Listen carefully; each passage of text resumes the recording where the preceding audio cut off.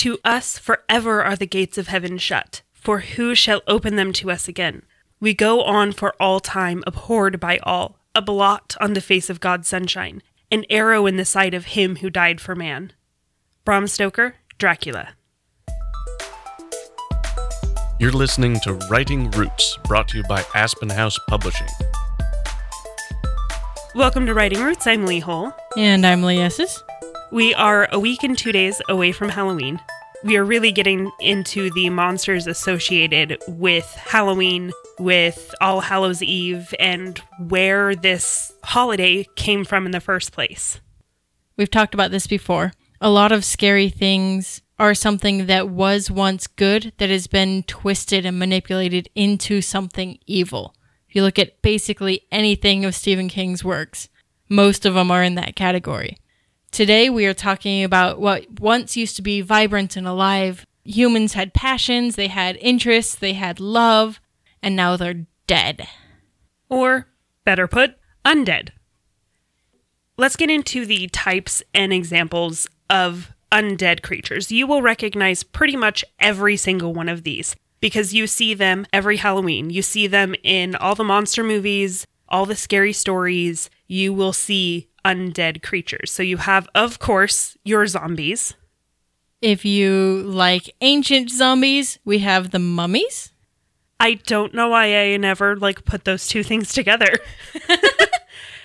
Mummies are just zombies wrapped in toilet paper. Yes, we'll go with that. If you want to get a little bit more D&D style, you've got animated skeletons. And ghouls are originally not humans. Now they've become zombies that specifically eat corpses, eat the dead. Originally, they were demonic type creatures that would follow armies around and just basically eat the leftovers after they'd conducted a battle. This is one of those cases where over time, the myth has transformed between cultures and ideals and societies and what they think is more scary. And then you can't mention undead without talking about vampires. There is no single origin story for vampires, but of course we had to quote the classic Dracula for the beginning of this episode. But if you reach out across a lot of different cultures, there is a version of a vampire in most places. We mentioned before the Rakshasa have a lot of vampiric qualities, and that's in the East. In stories from ancient India, there are the beings called Vitala. They're less vampiric, more evil spirit that can occupy a corpse. If you look at a lot of these types of once dead people now turned undead evil, a lot of it comes down to improper funeral rites. You have this idea of somebody should have been put to rest and they weren't. So these are the bad things that happened because of it. Or a necromancer got involved.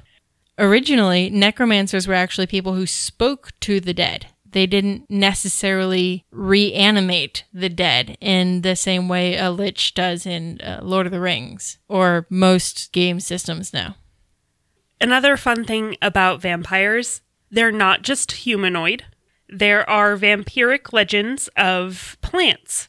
A lot of those will burst and spread goo everywhere, making them look vampiric in a way. Like they've been out drinking people's blood. Yes.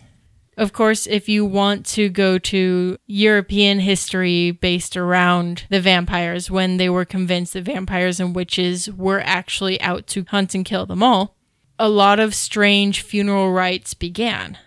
And a lot of nailing somebody to the coffin, which is why a stake to the heart would kill a vampire.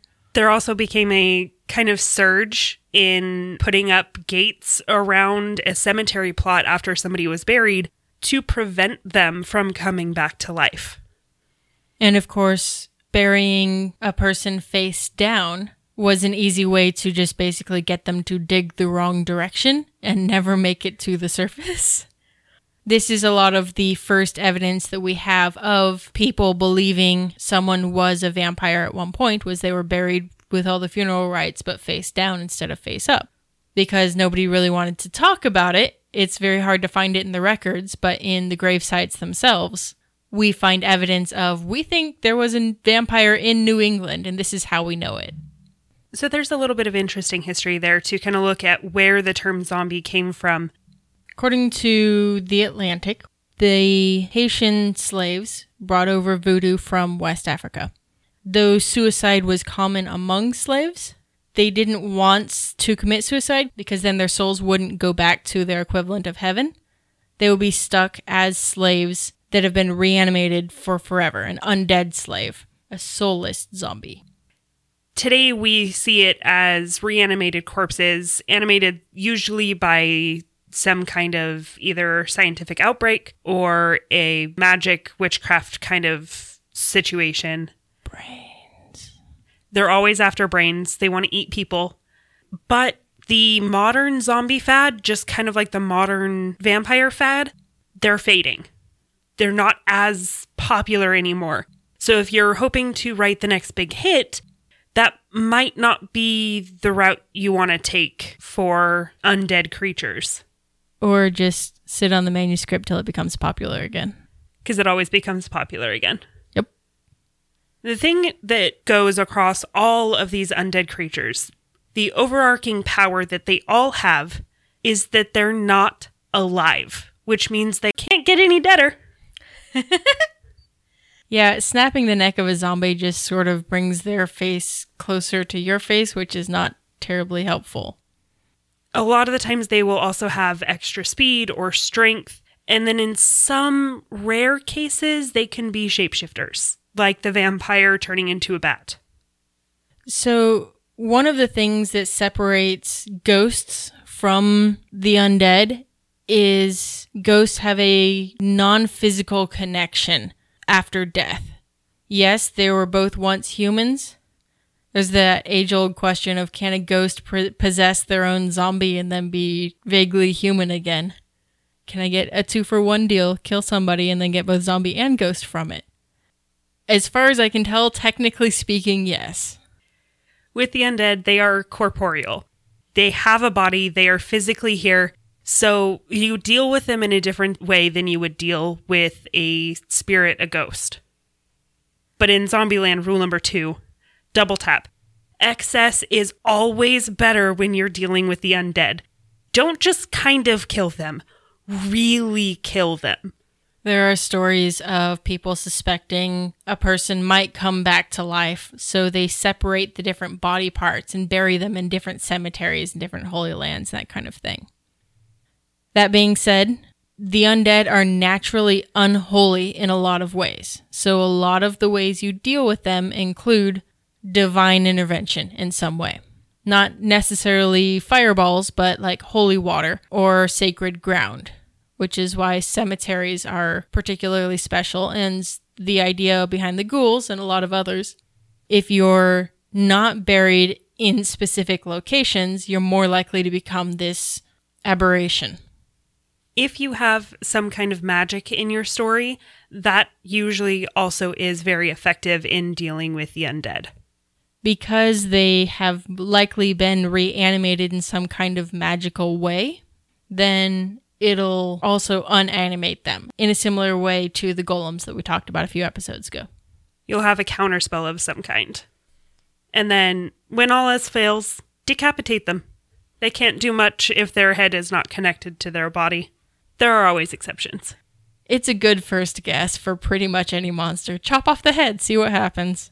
Except for the Hydra, everything else you're pretty much good to go.